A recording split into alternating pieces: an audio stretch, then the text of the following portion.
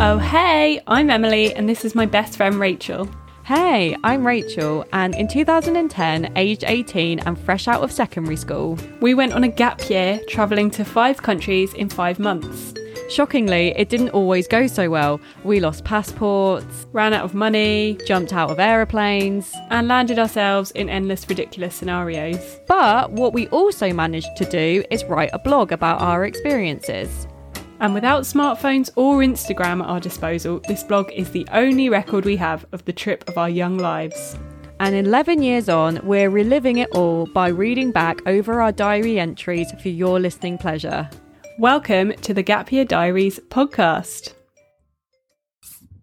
What? That was such a random countdown. I love how you're so surprised by the countdown every single time we film. I don't know what numbers you got, but mine went 7, 8, 17, 16. What? And then really? It just went into... Yeah, that's why, because I get the most random numbers. I think you just get normal... conventional countdown 10 to 1. My numbers are all over the fucking place. I never know what I'm going to get. It's literally number like Rachel wang. Riley on Countdown. Or what number wang, yes. A cooler reference. Rachel Riley on Countdown. Sorry. Yeah, that's okay. Hi, guys. Hi, Emily. Hi, everyone. Hello. Hi, Rachel. Hi. Hello. Welcome, everyone. Welcome to a special episode of the Gap Year Diaries podcast called A Postcard from Costa Rica. Ooh. Something a bit different this time. Anyway, yes, welcome to the episode, Rachel. As is convention, I'm going to ask how you are, even though I know, but I'm going to ask again. How are you? I'm really good, thank you. I have been just going all around, wanging around the country. I've been to Brighton, I've been to Norwich. I've been to Wales, I've been to Southampton, and sounds like you've London. been on tour. Yeah, I feel like I have, like UK tour 2021. Like I'm going to buy her a hoodie with all Rachel's tour dates on the back. I love that. Can I order that from you? Like Can you Brecon specially Beacons, make that? August 2021. Yeah. Oh, I'd really recommend Brecon Beacons. Me and Chris were on that holiday together, and we felt like middle-aged couple, happy on a little walking holiday. We loved it. Oh, that's lovely. What of the beacons did you Brecon? What did we saw some waterfalls, and we sang the song "Don't Go Chasing Waterfalls." Well, I did in my head. I don't know if Chris did, but you have to. We saw some sunflowers. You don't know if Chris did in his head. We have no. I don't know. We could tap in.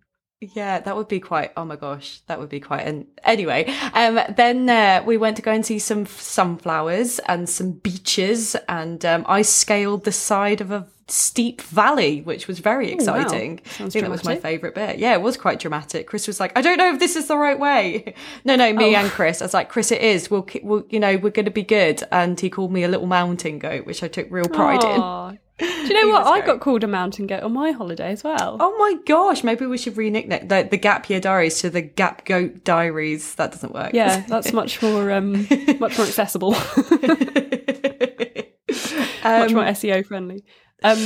Anyway, sorry, I interrupted you. There's more to tell. Is there more? What else? Oh yeah, just many, seeing friends, seeing family, having wonderful times like that. No, honestly, just having like literally the best time ever. Yeah. No, I've had a wonderful time traveling around. So you may have noticed, hopefully you have, but you may have noticed that we haven't been popping out our usual Thursday eps for a little while, and that, hopefully that's really you've taken that hard. Hopefully you've been upset about it, but yes, the reason for that is we have been taking a brief hiatus. Rachel and I did just have a brief discussion about how to pronounce that word, because I originally said hiatus. Do you remember that band in like 2008 that were called like Flipchart Hiatus or whatever? Why are you asking me of all people? I don't know. Of course I don't. I mean, I barely remember them. I think they were cool for about one day in me. Anyway, hiatus, we've taken one of them. Just really to kind of recoup, to do summer pursuits. Rachel's obviously moved back from Thailand, and that comes with a wealth of admin. But we're ready and raring to go. I'm excited for Series 2, Peru. Series 2, Peru. Very good. I like that. So you've heard my tour of the UK 2021. What have you been up to? How are you? The Rachel headline tour. Yeah, I've mainly just been living my life, doing my job in the office, but even just being in the office is a joy for me, to be honest. Primarily because of the coffee machine, I won't lie, but also because of my lovely colleagues who I haven't really got to know very well until recently because of obviously COVID. Haven't really been chatting IRL with them. So yeah, it's been really lovely to just have some nice days and just eat lunch with people. And I even joined my work basketball club, which was ludicrous and stupid. But I was like, why not, you know? I'm sick of having a year where I couldn't join basketball clubs randomly, despite having zero experience or prowess of basketball. You got that height, though. You got the height. Oh my God, Rachel, everyone says this, but yeah, a tall person a basketball player does not make. Like, we can't just say that every tall person is a good basketball player. Otherwise, we wouldn't be able to move for NBA stars. There is more to it than that, I can tell you. But anyway, I had my first little training sesh, and the guy that is training us, one of my colleagues, bless him, said to me afterwards that I was definitely not as bad as I made out I would be, which I am taking to mean I was excellent. So you take that. Feeling pretty proud of myself after that. Even though you said to me felt like I was more playing netball, but I definitely was just playing netball. I absolutely wasn't playing basketball, but you know, they have similarities in that there's a ball. Yep. and there's hands. And a net, yes. And in addition to that, last week, I went on a little walking holiday of my own to the Isle of Skye. Skye. The water looked amazing. Honestly, the Isle of Skye is insane. I don't know if this is a hot take. I feel like people know that. But I can confirm that it is stunning. And the water, we went to a beach that literally could have been the Caribbean. It really looked like Thailand. Weather. Well, I was like, where is she? There is no way that is Scotland. Imagine if I'd just gone to Thailand, like, psych. Yeah. Even though it's now on the red list. Yeah, just go to Thailand. There's no better time. No, obviously I was not. But yes, we were very lucky with the weather, actually. But anyway, this is boring hairdresser chat. So that's what I've been doing. That's what you've been doing. And here we are, back at the mics, back on the recording software. Yeah, trying to plug it in again. Were you just waving? Hi.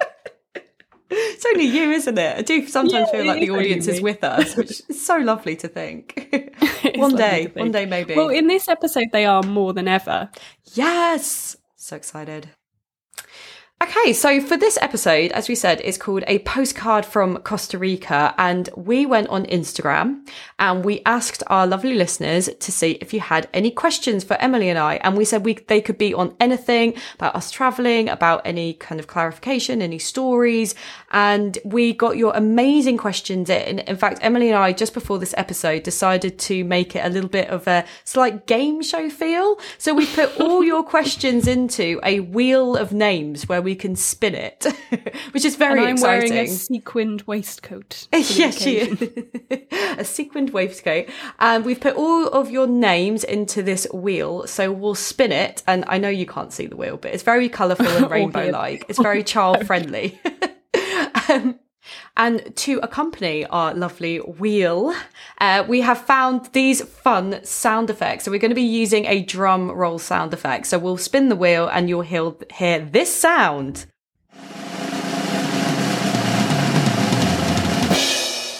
And then we'll announce the name and we'll announce your question. Me and Emily... You're loving that. Sorry. I just love how it's like so obvious that we've just discovered the sound effects function. And we're like, woo! Wow, look at what's being given. What was I saying? Yeah, so we have both answered your questions on our little document beforehand. I've not read any of Emily's answers except one. So I'm looking forward to seeing Emily's answers for this too. So, yeah, so I can't remember them, so I'm looking forward to seeing them too. So let's get into it.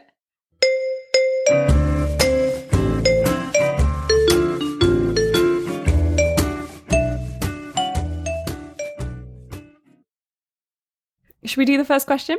Absolutely. Let's go for it. I'm going to spin the wheel. Do you want to do your sound effect? All right. Spinning the wheel. Spinning the wheel. It's a question from Sarah. Sarah! Yay! So it's Sarah's. So some people asked more than one question, which was lovely. Our cup well and truly ran over. So this is the second question from Sarah.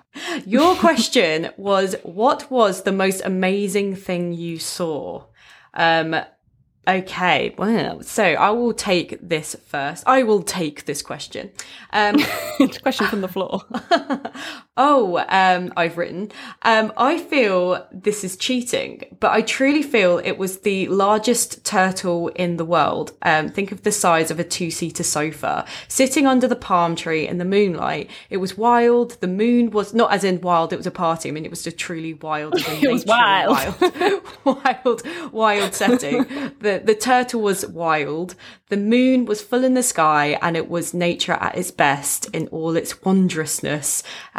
Cheating, as I spoke about this before. So yes, you may have heard, listeners, about this turtle. I have actually got a little tattoo of it on my ankle. You obviously have heard. You obviously may have heard. You may have heard tell of it on the grapevine. And this little moment in my life is my one and only tattoo I have on my left foot and my ankle, because it was just so wonderful. I just wanted a little memory of it. So yeah, it was seeing Luna the turtle that I nicknamed Luna. Thank you, Sarah, for that question to get us started. Not Sarah, Emily. What was the answer to Sarah's question there? What was the most amazing thing that you saw? Well, I mean, I think I could take this in different directions, if I'm honest. I'll take it in the wholesome direction, primarily, which would be, similar to yours. We saw, like, Costa Rica is obviously famous for its biodiversity, and we saw some of the most incredible animals. Well, certainly they're the most incredible animals I've ever seen, and obviously all of them were, as Rachel said, wild. They were wild animals. They were out of control. No, they weren't out of control, but obviously we saw these animals in the wild, not in captivity, which is something that, as a person that's grown up in, like, you know, the UK Western culture, you're quite used to seeing incredible animals behind bars in zoos. Yeah. But we saw things like, obviously, turtles, tripped over turtles, you know, like, well, I don't know if we told that story, but it's out now. We saw an anteater, like, literally just in the Costa Rican jungle. We saw, like, an anteater just eating ants. I guess that's what they do. Yeah. We saw sloths. Clues in the name. Clues in the name, yeah. We saw spider monkeys, famously, or, you know, we saw, you know, what Rachel claims as a spider monkey. No, we did see spider monkeys. We saw howler monkeys, heard howler monkeys. We saw caimans. Caimans! You know, caimans. We saw the absolute whole gamut of incredible animals. And iguanas. And iguanas, yet forgetting. I mean, I'm going to forget because there were just so many amazing animals that would just sort of just cruise up to you and you'd be like, Jesus Christ.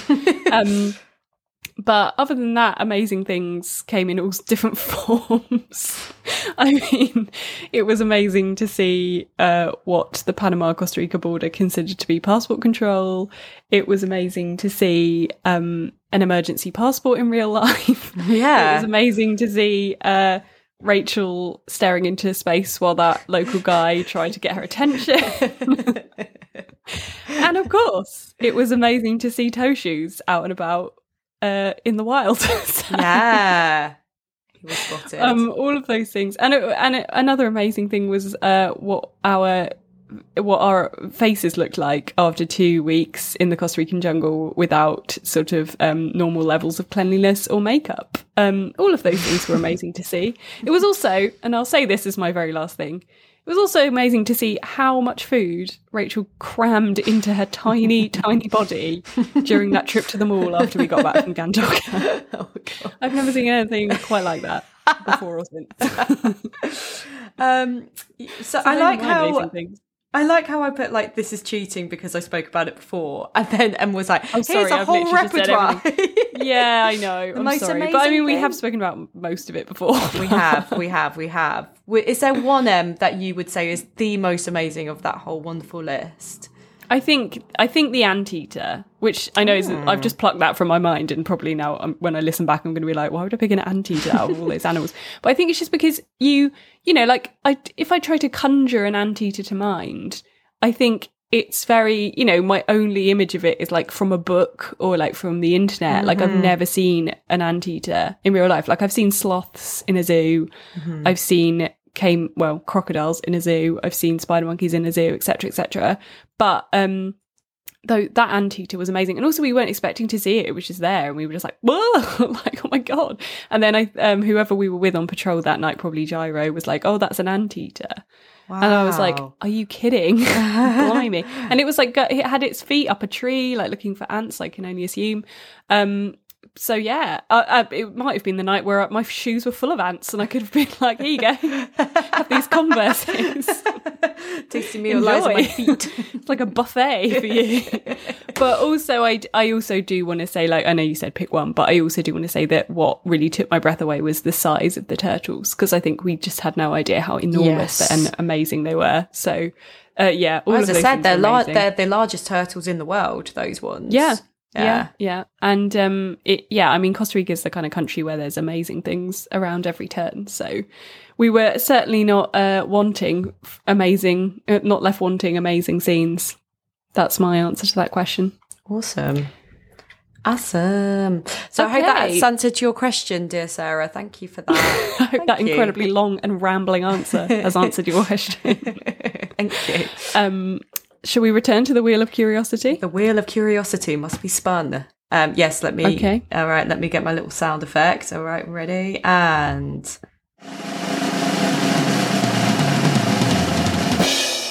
It's Charlie/Rachel's dad. It's Charlie/ my dad, Michael Hunter. Michael Hunter Esquire. So the reason that we've combined these two is because they asked us the same question. Double question, which was interesting. And the question was, how many times did you hear the words Pura Vida to the closest 1,000 whilst you were in Costa Rica?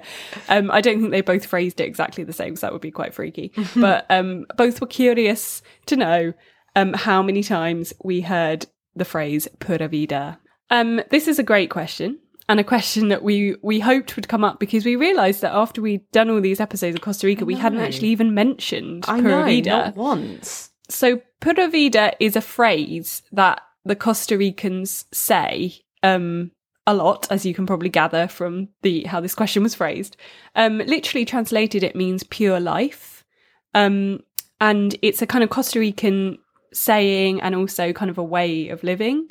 I looked it up on Wikipedia because I didn't want to be, culturally insensitive to think that I know, what Pura Vida is all about as a person that's been to Costa Rica once in my entire life.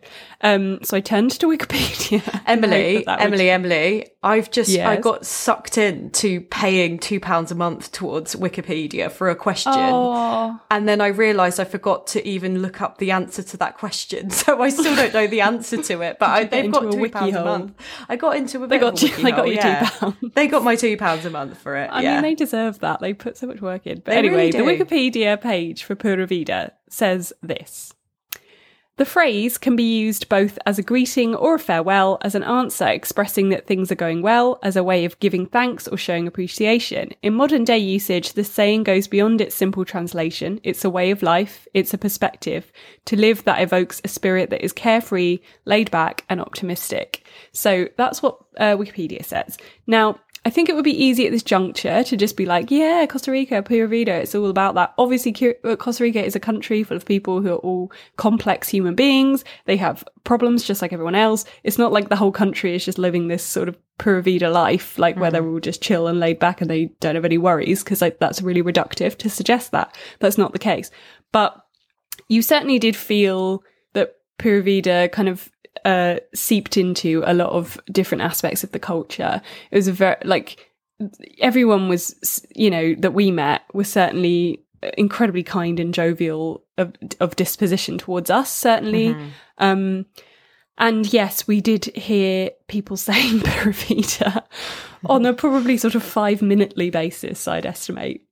Do you think that's accurate? Yeah, it was probably the most common phrase we did hear. And I agree with everything that you said about not making it reductive, but it is interesting that this question came up twice. So yeah, it's quite a well-known phrase. also, I think it's been used in like, you know, names of restaurants. It's a very welcome phrase, as you said as well. It's not from what I understand a derogatory phrase at all either. No, and it's quite like a complimentary. It's a complimentary thing. And yeah, as you said here, it does ring true through the whole time that we were in Costa Rica. And one little piece of evidence that I noticed being out there was a lot of the clocks either weren't there or just were broken. And I kept noticing that time and time again. Time and time again, but yeah. Time after time. Time after time. Yeah, that's true. And I think it's a cliche, obviously, to say, like, certainly with the Caribbean islands, there's that thing to say, like, island time or whatever. But, you know, cliches come from somewhere. And you're right. Like, that was something that we noticed a lot, is that there wasn't a wealth of functioning clocks, I'd say, which was quite a bit, I wouldn't go as far as say a culture shock, so that's a bit dramatic, but it was quite a change of culture to what we're used to. And obviously we didn't have functioning phones. So I don't think either of us wore a watch. So it was quite hard for us to sort of adhere to time constraints, linear time. But yeah, you're right. But everyone got where they needed to be. Things happened. It's just that they happened at potentially a bit more of a leisurely pace than we used to. Yep. We did obviously experience that slightly in the police station, whereby we were hysterical and the guy who was typing up our report was absolutely not hysterical at all. And that's obviously largely due to the fact that that was his job and he did that every single day. And, you know, our situation was not in any way remarkable to him. But I do kind of feel like that, you know, he was just a Costa Rican man doing his job. Yeah. But yeah, I struggle to think of an equivalent phrase in English, to be honest. Yeah, I don't. I mean, I can't help here but add in a little Thai knowledge. But there's a similar phrase that's called chai yen yen, which means like to chill out, or also mai pen lai, or mai pen rai, as it's meant to be said. And that means like no worries, don't worry about it. Like mai pen rai. It's just pura vida. It has that similar take on it. Yeah. There you are. It reminds me of Hakuna Matata. Yeah, it does. Yeah, that must be that kind of similar phrase there. Hakuna Matata, exactly. I love how the English don't really have it. I mean, of course not, because our culture is based on anxiousness and worry 24/7. So I think if we had an equivalent phrase, it would be like, I'm so sorry. Yeah, I think sorry. I think it's similar to the Canadians, isn't it? Like, say sorry. Is it too late now to say sorry? Never in England, Justin. It's never too late to say sorry. Anyway, I think that's probably enough of that question. Yeah, we've hammered that through. Hope that's okay for you, Dad and Charlie. Hope that's okay, Mr. Hunter. As if I call him Mr. Hunter. Like, never once. Sir Hunter. Let's go back to the Wheel of Curiosity. It's Hannah with her first question. Hannah, dear sweet Hannah. Okay, so I'm reading the question from our lovely Hannah. Shout out to her music page, Umigu, if you are somebody who's really interested in cool techno vibe music. Please go and check her out, Umigu. She's even on Spotify as well, and she's got new music coming out. She's absolutely amazing, the hours that she's poured in. So if you want some fresh tunes, it's quite underground, then go check her out. Pretty sure. Such an MC. It's a bit underground, you know. Yeah, if you want something new right on the scene, you know, as my dad says, finger on the pulse. That's his favourite little thing to say. Go and see Umigu. Right, so Hannah's question is, one piece of advice for planning a 3-month travelling trip. What would it be? What an excellent question. So good. Question. And very specific also, which I love in a question. Oh my God. I'm sorry. I'll let you take the lead. What's wrong? Why are you laughing? No, I'm laughing because I like how my answer is so long and yours is like one sentence. Yeah, I know. Because I feel like that's why I was going to say, do you want to take the lead on answering this question? Because you've written a thesis. So okay, it's best that we get going with it right now. Okay, so we're losing the light. So our one piece of advice for planning a 3-month travelling trip is this. Oh, I've written such a good question. I think it's as simple as thinking about when you come home. Which story would you most want to share with your loved ones? When you think about going there, what 3 to 5 things do you envision seeing or doing? If you keep those at the forefront of your mind, you'll find your plans of money, transport and accommodation will all slot into place much more easily with that vision in mind. Plus, you'll find it less time wasting if you've got a shorter amount of time there, and it will give you more of a reason to not overdrink and get hungover, which could spoil a day and that you may not get back so easily. Unless you want to party. In that case, go nuts. Absolutely go nuts. It's all part of the fun. It really is. Also, don't worry about how touristy it is. If you have your reasons for doing it or seeing it as long as you do your research, don't let anyone stop you. You will often find people along your journey who may want to see it too, or who can give you some great advice along the way. Emily, do you have Emily, what's your answer to this? My one piece of advice for planning a 3-month travelling trip, yep, would be that there is no situation that will arise, I can guarantee, that will require water purification tablets. And that is my one piece of advice for you. Wow. I think Rachel's different advice headspaces. is great. Different headspaces, but I think 2 pieces of advice of equal validity. No, yours is much, much more valid. But yeah, don't buy water purification tablets. It's absolutely not necessary. But I think that thing you said about like picking out the key things you want to see and trying to keep that list fairly achievable is really, really, really important, because you can't, like, you're going to, like, I think people often just absolutely launching into a monologue, even though I've said, I think people often think, like, this sounds really patronising, sorry, I'm guilty of this too. I think people often have the mindset of, like, if they've been to a country, they're like, that's done. But you can't experience a whole country really ever, like, unless you live in it for a prolonged period of time. Like, you know, you've lived in Thailand for 4 years. I feel like you've traveled around a lot. You've probably soaked up, you probably feel like you've experienced Thailand. But I think unless you've done something like that, you can't experience a whole country. So you have to be realistic about the things that you want to see, and you have to pick out the highlights. You're never gonna be like, I would never say, I've done Costa Rica. Like, I absolutely haven't. I went to 3 individual places in an entire country. But so I think you just have to, like, be realistic about what you can achieve. And yeah, like Rachel says, just pick out the absolute things that you're gonna remember and treasure. I absolutely agree with you with the, like, oh, I've done it. I mean, it's a very arrogant statement to say I've done a country. Maybe you could say, like, you know, if you go to, I don't know, I love a specific attraction and say, oh, I've done that one. That's fair enough. But to say you've done an entire country, no, you haven't.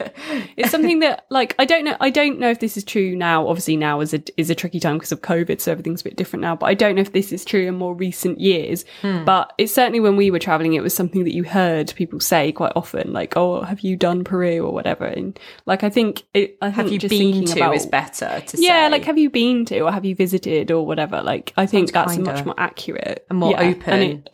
Because and then it's like I really have found that something else I used to do was count countries and be like, oh, I want to have been to 40 countries by the time I'm 30 and all that stuff. But I've kind of, you know, I mean, it's really obvious, it's absolutely not a hot take, but I kind of, like, know now that that's silly. And it's like, there's so much joy to be had from going back to a place that you love. Time and time again, even if it's like the same place in the same country, like that's a really lovely way of traveling. So, yeah, I mean, this is massively tangential, but, you know. No, but there you go, Hannah. I felt like what a great question. Elicited such a response. It's such a great question, and I hope that our answer was okay, because I recognise it's slightly obvious that if you're going to go somewhere, you're probably going to go to somewhere because you like it. But I really, really do think it does hone in, because you can get swallowed up with so many different plans. And as we were both saying, just having those bits that you want to go and see, you'll find everything does slot in quite nicely. So yeah, right, love that. Cool. Let's back go to the wheel of curiosity. Spinning. Rachel, sound effect, please, of your choice. It's Best Kept Secrets Travel. Woo! Oh, exciting. A fellow travel podcast. We've shouted them out before, but we'll shout them out once more. An excellent podcast hosted by two great lads, chatting about travel. And they've sent us a question. What more could you absolutely want? And their question is the following. What are each other's most annoying habits? I think this is, although incendiary, I think this is quite an interesting question because obviously when you're travelling with someone, especially for like the length of time that we travelled together, famously 5 months, it does mean that you get to experience like their entire personality in its full force in a way that is very rare, and like every single shade of their personality, because you go through you're in so many situations when you're traveling that are like A, mundane, but also B, extraordinary. So you go from literally the extraordinary to the mundane, and you see how people react to all of those, all situations in between. So yeah, you're often in very extreme and unusual situations, and that can elicit very raw emotions. So I did struggle to answer this question, and I know that sounds like, oh my God, Rach, I struggle because I love you. But honestly, like I really did struggle because I wouldn't say that there's things that annoy me as such. But I think what I came up with, what I plucked from my brain was that, as mentioned before, I'm quite a naturally anxious person. I'm sort of constantly worried about everything, basically, but primarily, again, as mentioned before, what people think of me, whether I look stupid. Rachel is a much more authentically expressive individual, I would say. You're much more free in that way. I think you genuinely don't really care about what people think, and I think I obviously knew that about you before we went travelling together, but I kind of found that hard to navigate at first because when you're like two white young women who are fools and you're dropped into a country that's not, like well, in this case, it was a Central American country, so you didn't necessarily look like you were from there. I think regardless of the fact that we don't, well, you less so than I because you're incredibly fair of skin. Yeah. But like, regardless of the fact that we don't necessarily look local, we were so bloody obviously travellers with our ludicrous backpacks, ridiculous outfits, and general simple demeanours. Water purifying tablets falling around in our wake. That I think like we were already drawing attention anyway, and I think we were already conspicuous anyway. So I think I found that hard to deal with. And because, Rachel, you don't care, you just carried on being your authentic self. And I think I was like, oh my God, Rachel, can you just like be a bit more like discreet? At first, I really remember feeling like that. But I do think that it didn't take me too long to realise that actually I need that in not only a travel partner, but also in a friend. I need someone that is like that, because it forces me out of my stupid anxious little like shell and makes me like, experience things that I might not necessarily experience otherwise. And so I think, although this is probably not the kind of dishy gossip that good old Best Kept Secrets Travel were hoping for with the answer to this question, I do think that like that did, I wouldn't go as far as say annoy, but it was something that I found a tension with at first, but it didn't take long for that to actually become something that I treasured. Aww. Aww. Hugs. Oh. Love you. Love you, babe. Love you, boo. Rachel. Well, I echo Emily on this one, being a very divisive question, political. But I want to... Robert Peston. Sorry, just saying names of political pundits for no reason. There we go. Why? I will say that bless Emily for dealing with my upfront personality. For those who know me, I do not hold back. This has caused some issues in my life as well. And she had to witness this each and every single time as well. So that must have been quite intense for you. And I probably didn't even realise that was even happening, or you were feeling that way. So I do, on my younger behalf, I'm very sorry for that. But bless you for take it in such stride. My goodness me. So my answer for this is I also genuinely struggled to answer this question because we really did have the best time. And what the thing with Em and I is when we did, I think we said this on the previous episode, but when we have argued, we learned to just communicate what we were feeling, and we could tell very quickly, and it would be an immediate priority to sort it out. And whether that be taking a walk or talking about it or just leaving it for a bit, like we did, didn't we? We did, we understand how to navigate that. We definitely did. So my one is more about spending money. Which I feel like if you have ever travelled with somebody else before, I think this is probably an issue that would crop up, because it's, difficult in any relationship, I think. But I was the one that was like, let's go spending the money. Yay. I had that very much mindset of let's go, let's be frivolous. We only live once, YOLO.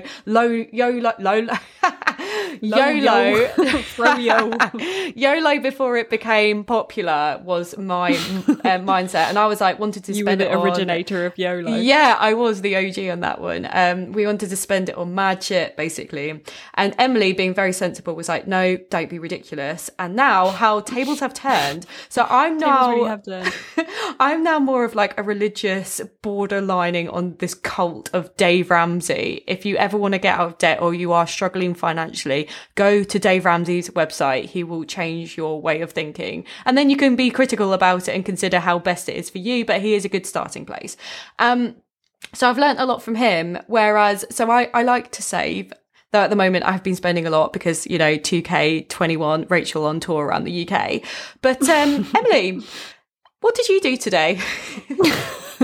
We were having this conversation earlier and we were saying how it was interesting that the tables have turned in that way, because I am very much I wouldn't go as far as say a spendthrift, but I am fairly frivolous with my money, and I evidenced this by showing Rachel what I had literally bought this very day, which is a A4 print of a sort of artist's impression of, this is so niche, but like, I don't know if anyone, UK 90s kids remembers the show SMTV Live. It was like a kids' breakfast show where they did this segment. It was Ant and Dec presented it, and they did this segment with like a donkey that only had 2 legs. Oh, no, not 2 legs. A donkey that had 3 legs, and it was called Wonky Donkey, and the kids used to ring in and try and like guess the name.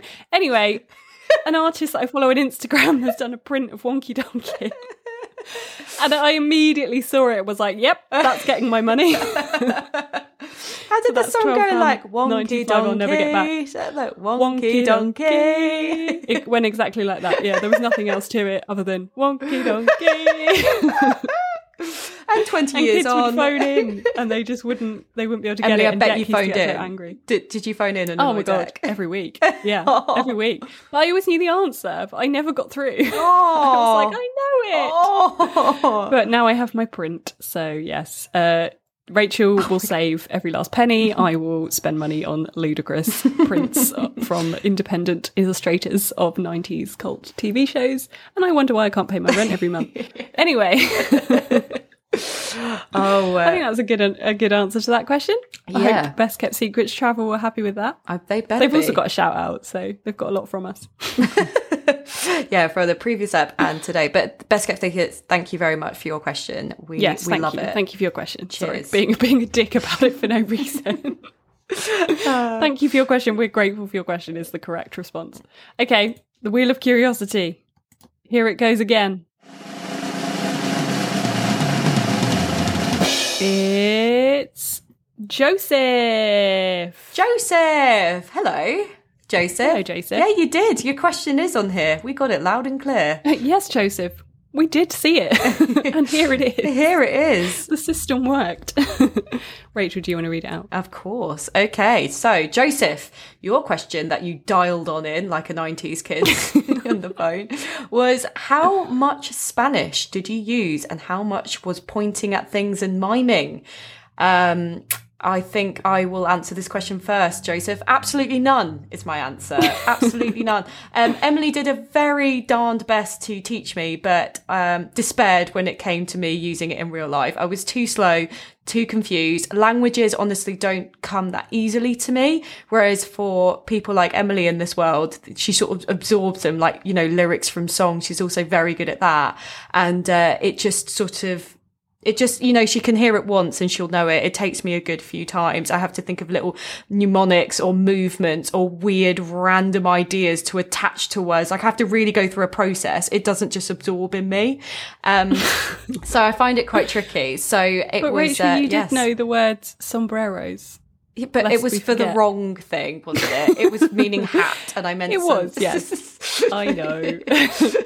Really bad. But bad. I just wanted to give you that one, Bless you. one little but shout out. But that's not to say I didn't try to learn. As I said, Emily did teach me the numbers, and this has never been mentioned on the podcast before. But when I was in year 6, I did have some Spanish lessons in hot crawl in the school. Yeah, no I did when I was in year 6. So there were a few bits I knew, but it was so rusty. And you were so good at it because you also did, as famously as we know, GCSE Spanish. So nothing on this podcast has got more airtime than my GCSE Spanish. So true. So that leads quite nicely on to Emily. Off you go. Yeah, you answer that. Yeah, well, as we've said many times, my GCSE Spanish was literally stretched to its absolute limit. Rachel and I did go, so the school we went to, because Rachel and I obviously famously went to the same school, the school we went to was a language school. So I did really try hard with my Spanish. And let's be honest, there was a lot required of my Spanish throughout the trip. There were a lot of things that I needed to explain to various figures of authority. But there was a lot of inventive gesticulating for sure, as Joseph asks.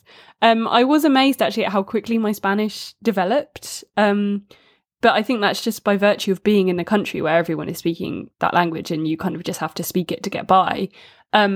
So like I really did notice quite a difference between what my Spanish was like when we first arrived in Costa Rica to when we left.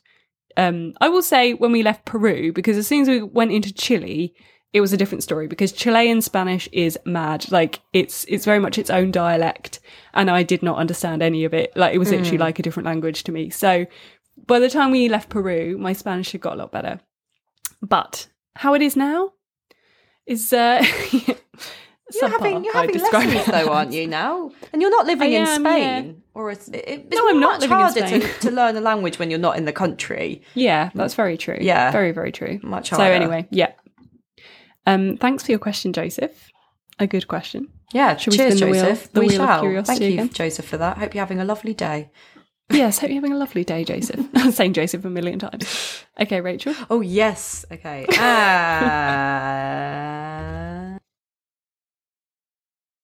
It's Hannah's second question. Hannah again. Hey, Hannah. What's been the best part about creating the podcast series? That's a lovely question. It's a great question. Hannah, you are bringing the questions. In fact, you all are, honestly. We've loved answering these. These are great questions. Yeah, they're really much good. Better than we could ever have come up with. They really ourselves. were. We did try. These are so much better. We tried and we threw them away. Do you want to go first, Rach? Yeah. Oh no, wait. I answered the last few, but no, Emily, you go. You answer Hannah's lovely question. All right then, I will. Well, I've always wanted to do my own podcast because I absolutely love the sound of my own voice, which I think is coming across. But I think it's like the fact that Rachel was the one, like the person that's actually sort of encouraged me to do it and actually kind of, being the driving force behind, like, because you came to me with this idea. It came to me as if I'm some sort of mogul. You said this idea to me like a dragon's den. Like I'm Deborah Meaden. Like, yes. You had this idea, and I think it's a reflection of how our friendship dynamic worked throughout the trip. It's like you were like, "Let's just do it. Why not?" And I was like, "Yeah," getting swept away. Like, why not? We can do a bloody podcast, and we have. Yeah. But I think we started doing this podcast in lockdown when, at a time when we, like everyone, had very little on and were sort of feeling very caged in, feeling a bit depressed about everything, feeling just generally a bit low. And I think we just needed to like mentally go back to a time in our lives where we were like the opposite of all of those things, and we were just like young and free and experiencing new things and on adventures every single day. I think that was kind of like that to me was what really getting happened. Like nostalgic, just like how you were explaining it. Had a little emotional flutter. It's literally like having, well, it's not obviously, but it's the best thing, second best thing to like having the whole trip again, because we get to sort of like relive every single like memory over again in sequence as it happened, and obviously take all you guys along with us. And it has been the absolute best antidote to the lockdown malaise. I'm going to use that word. as well as just being a lovely thing for Rachel and I to do. Yeah. Like, I think it's just really like, you know, made our connection even stronger. Yeah, for sure. I assume you feel much the same, but yeah, I mean, I'm going to be answering because I've just got responses to what you've said, but I'm going to answer with what I've written here and then we'll reflect. So honestly, I have loved this entire process. I have loved having this passion project, and it's so fun to be able to be creative together as well. And, you know, what kind of happened was our friend was a guest on a podcast, and I was listening to him and I thought, this is kind of cool, like listening to him being on this podcast. And I was washing up at the time, like, all true story, washing up at the time. And then this wonderful idea just sort of smacked me in the middle of nowhere and said, how about you and Emily do a podcast about your gap year? And it was so like glistening gold. How about you do this idea? And I just got so wrapped up so quickly that I had to kind of like calm myself down and be like, okay, but like, do you know the first thing about doing a podcast? No, not a single thing. Would Emily like it? I just wasn't quite sure. Anyway, I rang you up and you were well on board with it, because I did remember you've always wanted to do a podcast, and I thought that would actually really work. So thank God I was washing up on that day. Maybe that makes me seem like I never wash up. No, I do. Obviously I wash up, but I don't know what I'm trying to say there. That day to do my monthly washing up session. No. Oh God, no, that's gross. No, I'm quite an avid washing upper. You are a very clean person. I can attest to that. So I went from learning from Google, so I literally typed into Google how to do a podcast, to teaching Emily how to edit and publish final episodes. So I've learned a lot through it.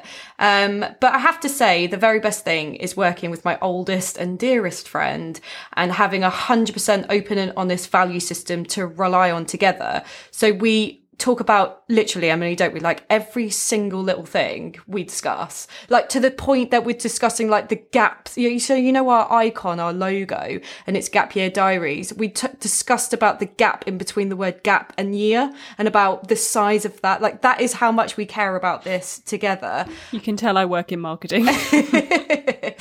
Anal.com.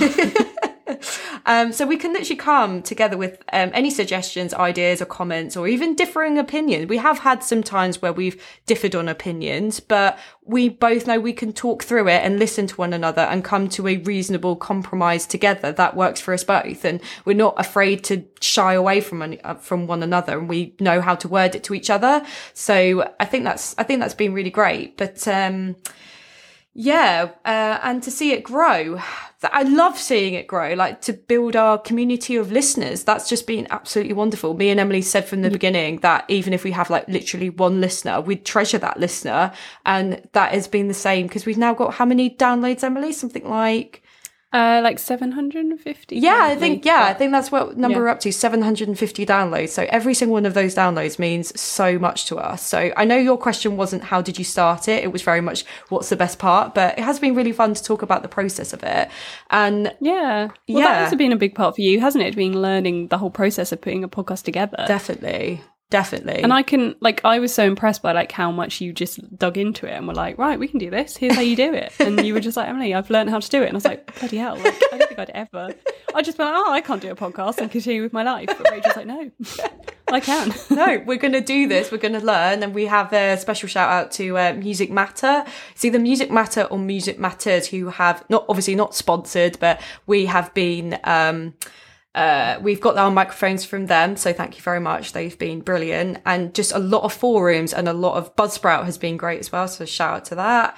So many shout outs. I know, but so much goes into making it's a bit overwhelming at first, like how many rules there are. But essentially, if you are interested about making a podcast, the best piece of advice I can give is have an idea. You can think of 20 episodes pretty quickly. Like, when I say pretty quickly, like after a good hour of brainstorming with anyone else that you want to do it with. Would you say, Emily, what would be your best advice for anyone looking to start a podcast? Yeah, I think that's a great piece of advice. I think, what's my biggest piece of advice for doing a podcast? That's really hard. I think just like don't be daunted by the process, because like I was daunted by it, but Rachel put together a fucking PowerPoint presentation to tell me everything she learned. Did as well. Sat me down on a Zoom call and was like, right. And I was like, oh, okay, wow. But, you know, it did really break down, like, okay, yeah, like, we can do this. Like, it's absolutely not that hard. Like, I think, you know, if you believe in it and you want to make it happen, it's really, really, really achievable. I mean, if we can do it. Yeah, honestly, if both of us can do it, my goodness me. I mean, I know that's so cliche, like, if you believe in yourself, but honestly, having a belief in it is such a rock. Yeah, because I don't believe in myself and we're still doing it. You should believe in your... Right, I'm not going to go down that rabbit hole with you, but... Okay. I believe in the podcast. Yeah, we both believe in the podcast, but honestly, it's just like taking it down to its absolute basic building blocks, typing into Google questions that you have, and those questions lead to wormholes, and they lead to... more ideas and more like, okay, what do we need? And like using Google Docs is brilliant as well. Shout out to Google Docs. But if you use... They really need our shout out. Yeah, they Google. Really do. Yeah. Struggling a bit. It's this little known company. I don't know if you've heard of them. They're called Google. But yeah, no, honestly, we just kind of sat down. We had a few basic ideas, and then the more questions and the more curious you are. Oh, the more curious you are, the more and more questions you have, and the more you want to answer and kind of get a structure in your head. But yeah, having the vision. I mean, it's all those sort of cliche ideas, but if you feel that you can't, you can. If you've got that idea, honestly put it out there. If you're like, who will listen? Like me and Emily were like, honestly, who on earth is going to listen to us? But we have got 750 downloads, and that is absolutely unbelievable. We love you all for it, and thank you. And yeah, just that's my advice that's my answer to a question you didn't ask. Back to the wheel of curiosity. Thank you, Hannah, for your wonderful question. Yes, thank you, Hannah. Thank you for both your questions. And we've got just a few more to get through. All so right. I'm spinning the wheel. Okay. Oh yes, I've got it. Who's going to be next? It's going to be Chrissy. Chris's second question. Christopher of Rachel's partner fame. Chris the fiance. Chris. Oh yeah, sorry, fiance. I don't know why I said partner. Like, no, I keep calling him that as well. Like you're a business partner. Okay. Yes, Chris's question is, what are your favourite travel writing books? Great question there, Chris. Great question. Love it. Love it. I look forward to hearing your answer as well, Emily. In fact, why don't we just share your answer now? Emily, why don't we hear it now? Yeah, go for it. I look forward to what's happening in the next microsecond. Okay. Well, I mean, my favourite travel books are... I like to refer to my own travel writing, my own published works. My own teachings are always the best. I can recommend Lonely Planet's Best Ever Travel Tips Edition 2. Which I actually have. Which Rachel has because I bought it for her. Yeah, and I have it. I still actually own it, though. I brought it all the way back from Thailand with me, so I still have the book. But it is a tiny book, so... But I bought it for you because my narcissism knows no bounds. And that book features a whole page of my tips on taking the perfect Instagram shot whilst you're travelling, which is absolutely vital information that's certainly not aged in any way. But in all seriousness, obviously, I'm just being a dick. I obviously don't recommend my own travel writings because they contain such ludicrous titles as Where to Travel Based on Your Favourite Rihanna Song and 12 of the planet's craziest mini golf courses. Which actually got you a podcast off the back of that article. Well, yeah, but you know, I wouldn't say it's up there with Michael Palin. But in all seriousness, I am a fan of so just reeling off some things. I'm a fan of Levison Wood, mainly because he's hot. Oh my god, I remember your phase of Levison Wood. It's all coming back to me. I went through quite an intense phase of fancying Levison Wood, but I wouldn't say... anyway, I'm not going to go into that. Wood for wood. Wood for wood. Did you just come up with that? Or was that like a Harry Potter? No, that's from Harry Potter. Do you remember that really amazing BuzzFeed thing? Oliver Wood. Yeah, Oliver Wood, Wood for wood. I don't have as much wood for Levison Wood as I do for Oliver Wood, to be fair. He was the OG. Oh, yeah. Anyway, Levison Wood is a hot man. I'll say that. But he also writes books, and I have enjoyed them. Struggling as if he's here. No, he writes books about his adventures. He's done quite a few trips, like one where he walked the length of the Nile for whatever reason. He thought that was a good thing to do. And he wrote a book about it, and then he walked through the Himalayas, etc., etc. So I love to read those little books. I also, obviously, the OG, the master, Michael Palin, I recently read his North Korea journal, which was actually amazing. I watched the TV series after I'd read the book, but it's really, really interesting, especially he writes like a whole foreword about the process of them being like getting permission to go to North Korea to film this show, which is possibly the most interesting bit of the whole book. It's quite a short book, but I would hugely recommend reading that. It's really, really interesting. And I love to shout out the female travel writers as well.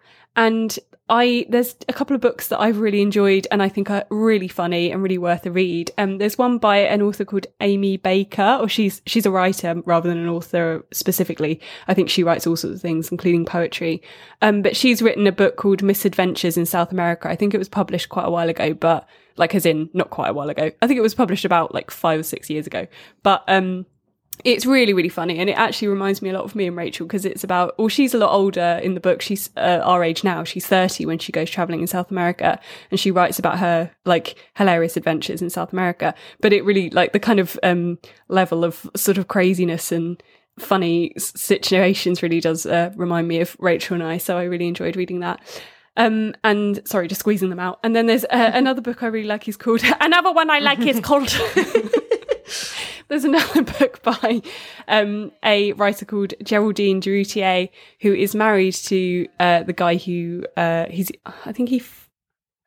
is irrelevant. A woman called Geraldine Durutier. Oh no, it's not irrelevant actually. Okay. That's written by a woman called Geraldine Durutier, who is married to, I can't remember if he's the CEO or the founder of the company Moz, which Rachel, you won't know, but it's like digital marketing tool. Oh, okay. Like, you know, and she, because he got really famous really quickly, he was like traveling a lot to sort of promote his company, and she would go along with him, and she would like sort of travel in the times when he was busy working. And she wrote this book called All Over the Place that's just basically about her experiences of that. And she's genuinely really, really funny lady, and like her writing is really brilliant. So I'd recommend that one as well.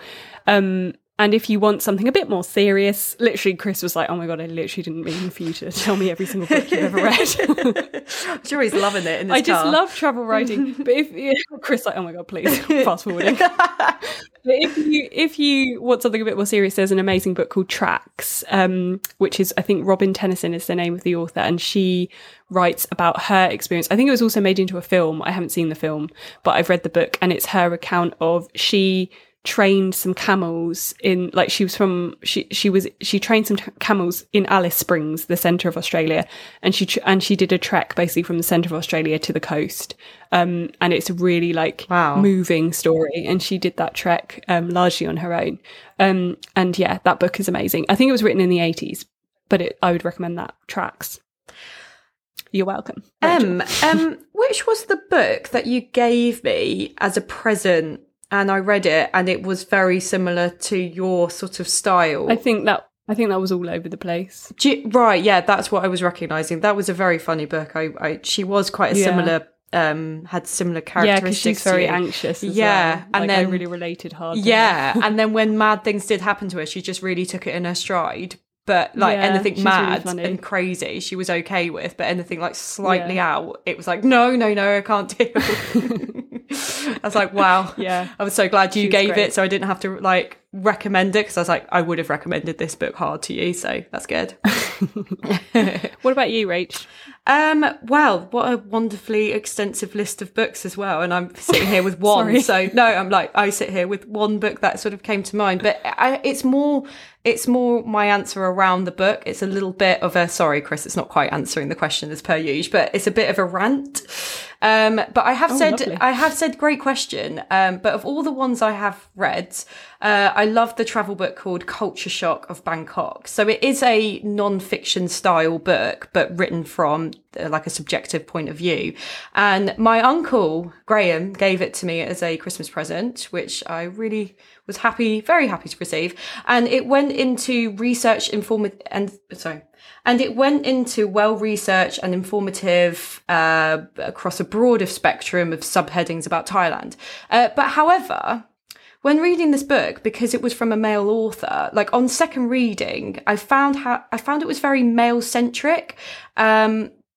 And it was often written almost exclusively from the point of view of a male expat, which left me feeling quite frustrated at the tone of assumption. And maybe a poor answer, but how many times have you read a book and the pronoun is he instead of, she or it? It's always he. So this book in particular, it would almost speak to you as if you were a male expat going to Thailand, because it was a little bit derogatory towards women, which I found quite frustrating upon the second read. It didn't really lend itself to someone who wasn't male and wasn't potentially a sexpat. So, but it did give a lot Did you just say expat? Yeah, that's a genuine term. Yeah, sexpat. Oh, really? Yeah. Oh, sorry. Yeah, no, I thought you'd accidentally No. It is honestly a real I know term. what you mean. Sorry, Yeah, that was that's my okay. ignorance there. That's okay. No, you're right. Written as a sort of sexpat, but then on the plus side, it did give a huge amount of information. Probably one of the best I've seen actually on the research that he did go into in for Thai culture, and it was quite praising as well. But I did find that was a little bit frustrating. Yeah, I don't know if you found that's that really interesting, Rach. Yeah, with definitely male. Travel is so, as in travel itself, but also travel media is so male centric. So male centric. It's just like an absolute. It's a joke, really, but yeah, because traveling as a woman and traveling as a man is so totally different. It is a very different, and you can hear it from how other people explain their stories and stuff in travel. And we used to see it all the time at Lonely Planet. We used to look back at I say the old guides. To be honest, it wasn't that much better with the new guides, but the sheer minimal amount of travel writers who wrote the guides who were female is really quite shocking. So it's definitely a very, very real thing.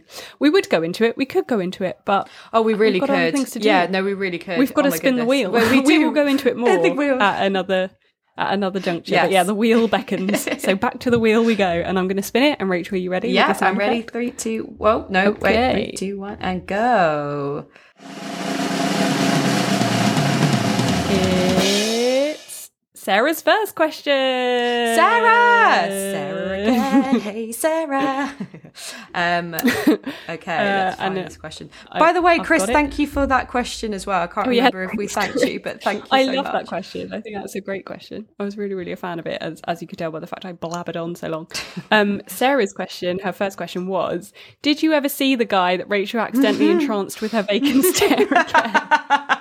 It's brilliant. So if you haven't listened to that episode, which I would strongly encourage you to do, it's episode 6, towards the end, where Rachel and I are at a pool party, was what it was advertised to us as, but in reality was just us watching some local guys play pool whilst an incongruous mix of tunes were playing in the background. And Rachel managed to really get the attention of a local guy simply by staring vacantly off into the distance, and Rachel didn't realise that he was interested, but that did not deter him. The answer to the question is never again. Clearly, he was so damaged by Rachel's unwitting rejection that he shut himself away and has become a lifetime recluse, we can only assume. Oh, or maybe he just carried on living his Rastafarian life, quite happy. Maybe. We just simply don't know. He was probably the latter. Possibly. He was probably way too cool for it. My answer is very much, ha, ha, ha, ha, ha. This question made me laugh out loud. And that's literally what it did. So, great. What a valuable answer. And I said no. And even if I did, I highly doubt I would have noticed.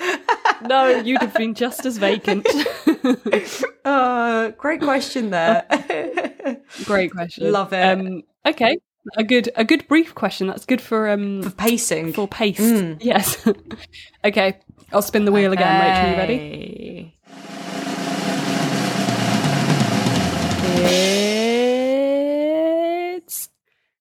It's curried chips and poutine. Yay! Hey, quite a new one there. We enjoyed getting your question. Thank you for putting it in. Thank you. Yes. So curried chips and poutine is another podcast, and they are also hosted by two friends who are separated by an ocean, but the Atlantic one this time. So thanks so much to you guys for sending in a question. Do you know what? We should tag these wonderful people in our Instagram post. We should. We'll tag you. We absolutely should, and we will. We will. Do you know what? We will. Yep. We'll extend that generosity of tagging you. Yep. We'll tag you in so you can hear your answers. It'll be really good fun. We'll tag you endlessly. But yes, Rach, have you got the question? Because I think it's... Yes, it's in yellow. That's my colour. So, I love it when you just reveal all the ways in which I try and make the show seamless, and you're like, oh yes, yellow, okay. Just a small shout out, but these colours that we have are yellow and green, which is the colour of Norwich. If any Norwich fans, Chris, you're a Norwich fan, there we are. Our shout outs are getting so tenuous. I'm holding we should do a special episode, top 10 tenuous shout outs from the podcast. I love it, because it has a good alliteration. Top 10 tenuous shout outs doesn't really work. Shout-outs. Talk times, talk points, top 10 tenuous talk points. Yes. Oh, everyone knows what talk times are. Okay, right, let's get on with the question. Thank you, Curry Chips and Putin. Welcome to this ridiculous podcast. Costa Rica is on my list. Great, that's really awesome. Did you travel around independently, or were you part of a group tour to be able to see the forests and wildlife? So I will answer this question here. Hello, thanks for tuning in, I have written. We spent this time, we spent this time solo traveling together for this part of Costa Rica. But we did do our turtle conservation with a group of other volunteers who supported us with our hostel. So shout out to Casa.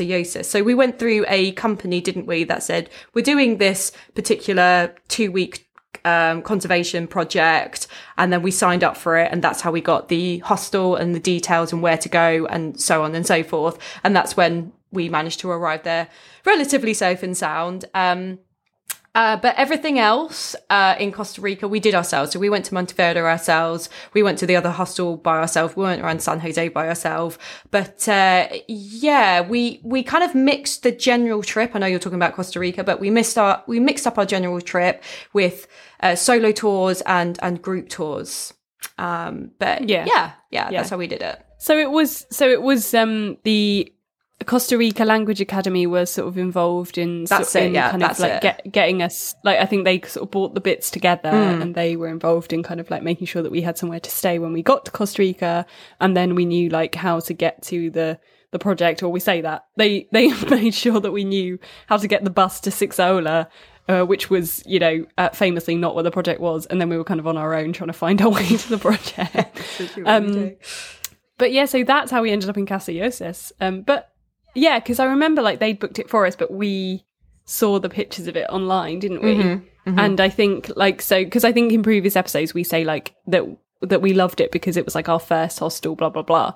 And I think we said that we booked it ourselves, but I think you're right, actually, we may have been like sort of recommended it by Costa Rica Language Academy. Yeah. But we certainly kept going back to it of our own accord, I will say that. I think that it was only the initial time just after we'd arrived that they'd organised for us. The rest of it was us just being like, we love this hostel where our passports get stolen, our food gets stolen, and there's electrocution showers. Let's get back in there. But yeah, I've kind of said like, obviously we did do a lot of it ourselves, but this is really nothing to be proud of because we were like woefully underprepared and under-researched for the whole trip. Hence the water purifying tablets.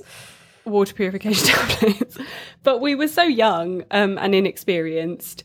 And also like we did have that second day trauma of having Rachel's passport stolen, which did kind of mean that we kind of had to stay in one place. Yeah. That really did affect how we could travel, because I think, and Rachel, you may disagree, but I think you will agree that if that hadn't have happened, we probably would have visited a fair few other places in Costa Rica, but we had to kind of stay by the embassy. Yeah. For certainly those last, I think it was like 3 weeks or something, maybe not quite that long, but it wasn't 3 weeks. It was like a week and a half, I think, was like the last sort of time that we were in San Jose, just waiting for your passport. I actually think on the back of that, it's really good to know that the embassy is in, well, this was 10 years ago, but the embassy is in Costa Rica, because the closest one, I think, was in Washington, wasn't it? In America. So good luck without your passport trying to cross that border. So Costa Rica is probably a good place to start your trip with the link of the embassy there. True. Yeah. Yeah, you're quite right, actually. I didn't even remember that. Yeah, we were so bloody lucky. Yeah, we really were. That it was there. God, we were. I mean, it was a pain to get, but yeah. But what would you say, Emily, to recommend? Would you recommend solo travelling or group tours? Like, what would you say if someone was asking you that question? I would definitely say like what we did with, like as a mix. I think there's so much to be said for a group tour, provided that you choose it well. Obviously, like you know, you can definitely easily find group tours these days that work within the local community, give back to the local community, make sure that the money goes to where it's supposed to go, and advocate for sustainable travel, which we didn't do the research into that at the time because we were young and ignorant, but knowing that now, I definitely would. So I think, like I would definitely advocate for group travel because it's a great way to like, you know, it's a great way to have a relaxed time but still see a lot of stuff. And also obviously to meet a load of like-minded people. Yeah, that's so fun. But travelling on your own is very character building. Yeah. And I say on your own because obviously we weren't on our own because we had each other, but travelling like on our own as a duo was very, very character building, I'd say. And it really pushed our problem solving skills to their absolute limits in a good way, like in a way that's really benefited us throughout our lives. Yeah. So I would definitely say like a combo. Yes, is a good one. Yeah, and that you can then get best of both worlds. And I would probably recommend going with a group tour first, especially if your first time you're feeling a little bit anxious about it. And then once you get comfortable with it, then you can try solo traveling. Yeah, I think that's a very good shout. I think that's quite sensible. Very sensible. So we have only one question left. So it seems ridiculous to spin the wheel of curiosity, but we can if you want. Why not? One or we can just launch in. Spin. Let's spin it again. All right. It's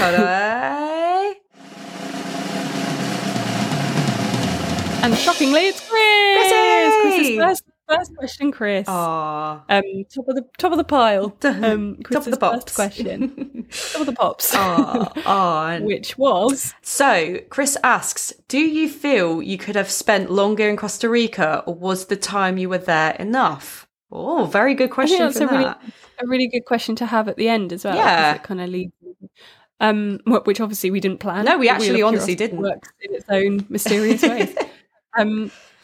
Shall I go? Yeah, go for it. I would say, as we said earlier, like that idea of doing a country and having done a country, like we saw such a small proportion of Costa Rica. We were there for a month. And as we say, we could have seen more if we didn't have the passport trauma to deal with. But we tried our best, I would say. Well, I think like because we had that experience of having to navigate our way to our conservation project on our own, we kind of like, I felt like that was quite a good experience of like the country in all its raw glory, in that like we weren't sort of ferried anywhere and you know, we were just meeting locals and talking to them. There is loads of Costa Rica left to see, obviously, like absolutely tons of it. And even though it's a relatively small country, it's an incredibly diverse country. The landscapes are very diverse, very beautiful. As I said earlier, stunning. it's got one of the the most biodiverse countries in the world, something like that. So yeah, as we said earlier, like its biodiversity is incredible. I think it's like, it's definitely one of the most biodiverse countries in the world. I think the most biodiverse country in the world is Brazil, but Brazil is obviously like a million times the size of Costa Rica. Yeah. Like Costa Rica is so tiny. But yes, as we've said, we spent much of our time in the embassy and in Casillas, which, although were fantastic times, I wouldn't say are highlights of a trip to Costa Rica. I wouldn't recommend those as like top of your list. Get straight to Casillas immediately and stay there for days on end like we did. I would love to see Montezuma. In fact, I would love to see, because we didn't do really anything on the West Coast. No, we didn't. We did our volunteering project on the southeast point of Costa Rica, and then Monteverde is sort of central north. So we didn't really go to the Pacific side much at all.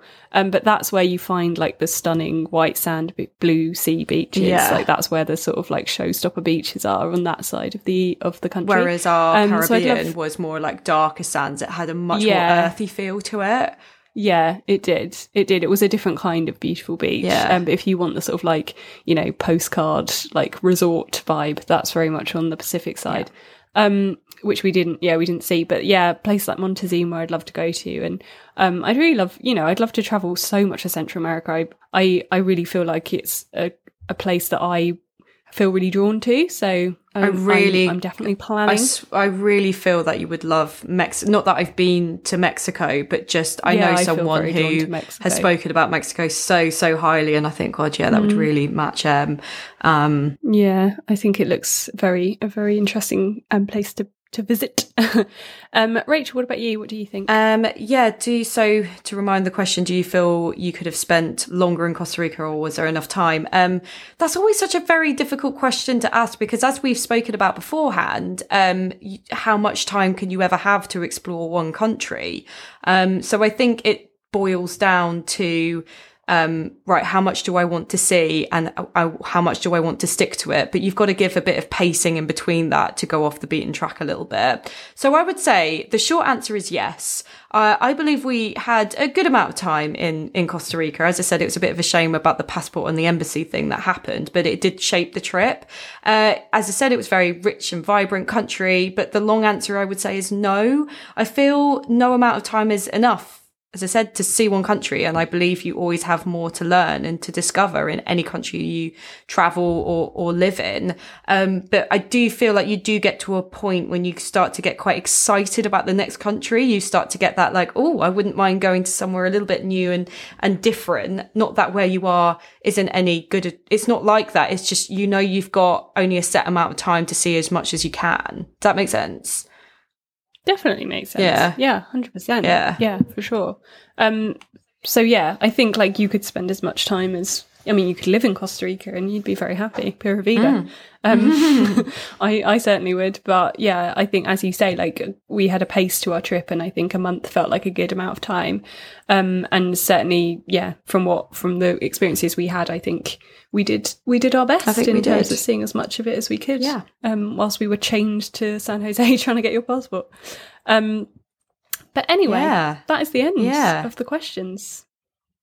So thank you very much, listeners. That concludes our very first postcard type episode. We will be doing one of these episodes at the end of each of our country. So that marks the end of season 1. I feel like it does, yeah. It marks the end of season 1. So thank you very much for all of your questions. They were so much fun to answer and record, and we hope we answered them all to your liking. So you can subscribe if you haven't already. You can follow us. You can share us with a friend. And if you are going to follow us, we're on Instagram. That is us on Instagram at Gap Year Diaries Podcast. Come join the party. And stop by and say hello. Stop by and say hello. We love hearing from you. Honestly, we do. Bye, Rach. Bye, everyone.